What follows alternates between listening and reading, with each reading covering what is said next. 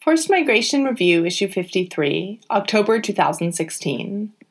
Northern Uganda, Protection in Displacement, Protection on Return, by Denise Dunavant. In the absence of international or state assistance and protection, community members in northern Uganda stepped in to fill this vacuum both during displacement and throughout the laborious return process following the conflict's end. For 20 years, from 1986 to 2006, northern Uganda experienced a long and vicious civil war. Fought mainly between the government of Uganda and the Lord's Resistance Army, LRA, the conflict displaced between 1.5 and 2 million people across vast swathes of northern Uganda. In the Acholi subregion, some 90% of the population were eventually displaced, with most forced by the government into internally displaced persons camps, some for up to a decade. Another significant number, the focus of this article, were displaced to urban areas, particularly Gulu, the main urban center in northern Uganda, which tripled in population during the conflict. Over the course of 5 fieldwork trips in 7 years, between 2008 and 2015, I was able to find and follow more than 100 households displaced by the war to Gulu from their rural homes in Atiak sub-county north of Gulu. Interviewing these families in both Gulu and Atiak provided the opportunity to learn how they were able, or at least attempted, to obtain varying levels of protection from the broader Atiak community during their initial flight from Atiak, their arrival in Gulu, and, for some, the return home to Atiak years or decades later. Initial providers of protection in Gulu. When Atiak households arrived in Gulu, they, like others displaced to urban centers throughout the war, faced a situation where assistance for those forced to move to new locations was virtually non-existent. 1/3 of these households arrived during 2 specific peak periods of violence, 1986 to 87 at the beginning of the war, and 1995 to 96 after a massacre in Atiak town in which some 300 people were killed. In both these instances, a small number of households reported receiving small amounts of food and other necessities from the Catholic diocese, the Red Cross or World Vision. However, the vast majority of households were ignored, not only by their government but by the international community. Thus they were forced to rely on themselves and or others from Atiak who were already in Gulu in order to survive in an environment very different from the one they had left behind.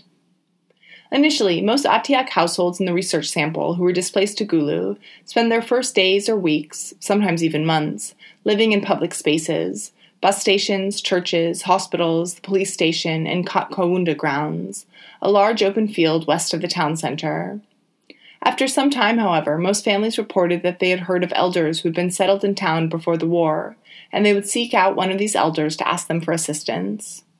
Depending on the stage of the conflict, such people were often able to do little more than offer advice or provide potential connections, as their resources were already strained from helping their own immediate families. Still, the fact that this process often occurred meant that people from Atiak often felt an affinity towards others from the area who had been displaced to town because of the war. Seeking assistance from fellow Atiak people, no matter which of Atiak's 12 clans or 136 villages they came from, helped fill the vacuum created by a lack of humanitarian or state involvement with the urban displaced.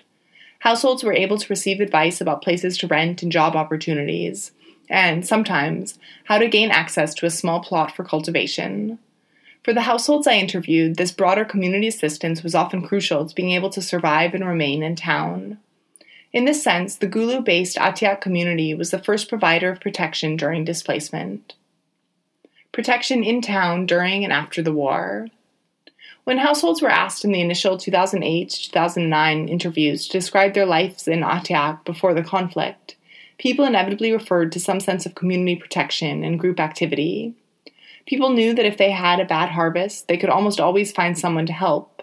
If they needed money for school fees, they could sell a goat or cow or find a clan member or other relative or friend to assist.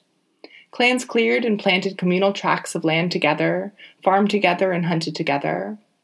This sense of belonging, however strained during displacement, was rarely completely destroyed, and it was not only important during displacement. Those households which were able and willing to maintain social connections with others from Atiak during their years in town, despite changes and challenges, were the ones most likely to return successfully to Atiak after the war. Indeed, the sense of connection was crucial. For some households, these connections were deeply intertwined with their lives and livelihoods in town. We learned from such households that for people who assisted family or friends in town, it was most often reciprocated when they attempted to return. But even in the absence of specific material assistance, maintaining meaningful relationships with people back home would ultimately provide a form of acceptance and protection when households went back to Atiak. Atiak households in Gulu, whether displaced during the war or living there from before the war, made sacrifices within their own immediate families in order to provide assistance and protection to those needing help within their extended Atiak community. Such actions tended to be respected by those on the receiving end and returned when possible. Protection in the return process. As the process of return from the camps escalated from 2008 to 2009 onwards, many international observers warned that the return process would engender another conflict, war over land, between households and clans, but also between government or commercial investors and clans. A common theme accompanying such warnings was the argument that 20 years of war and displacement had led to social disintegration and a breakdown of Acholi culture. While the return process was certainly marked by numerous land-related problems, a high proportion of land ownership cases were ultimately resolved, with mediation often performed by community leaders, casting strong doubt on the assertions, or assumptions, of social breakdown in Acholi. Though land disputes still occur, sometimes leading to insecurity and the potential for widows, orphans, and others to be denied access to land, these generalized concerns and fears seem to be resolved more often and effectively than often feared. Endnote 1. Indeed, only 10 of the 61 Atiak households in the research sample who had attempted to return failed to do so, and only 5 of these spoke of being involved personally in a land dispute, while 1 other was ultimately able to return after resolution of a dispute. 2 of the households who failed to return were actually offered access to land, but turned it down as the size or location was not to their liking. 3 other households, 2 female-headed and 1 male-headed, genuinely experienced land disputes that could not be resolved. The 51 households who attempted return, almost all of whom had nurtured relationships throughout their displacement with those remaining in Atiak, were warmly accepted back to Atiak. This included 23 female-headed households, 16 of which had returned permanently, and 7 of which were moving back and forth between Gulu and Atiak. Narratives of these returns show different forms of protection being provided by community members, married couples being able to return to the exact spot they had left during the war as the clan had kept it available for them, fathers providing a space for their daughters in Atiak after these women lost or separated from their husbands, and brothers-in-law taking the lead to invite women back whom they knew to be suffering in town. This is not to say that the return process was without problems. After their return to Atiak, some of these urban displaced households faced resentment over their perceived easier or more prosperous lives in town from those who had remained in the area, or a deterioration in the initially positive responses from relatives regarding their return. Still, most households who returned expressed a firm belief that their lives were better off because of their renewed connection with Atiak. Thus, Atiak households, especially those who had maintained relationships with the wider Atiak community over time, were helped by their community both upon their displacement to Gulu and upon their return to Atiak.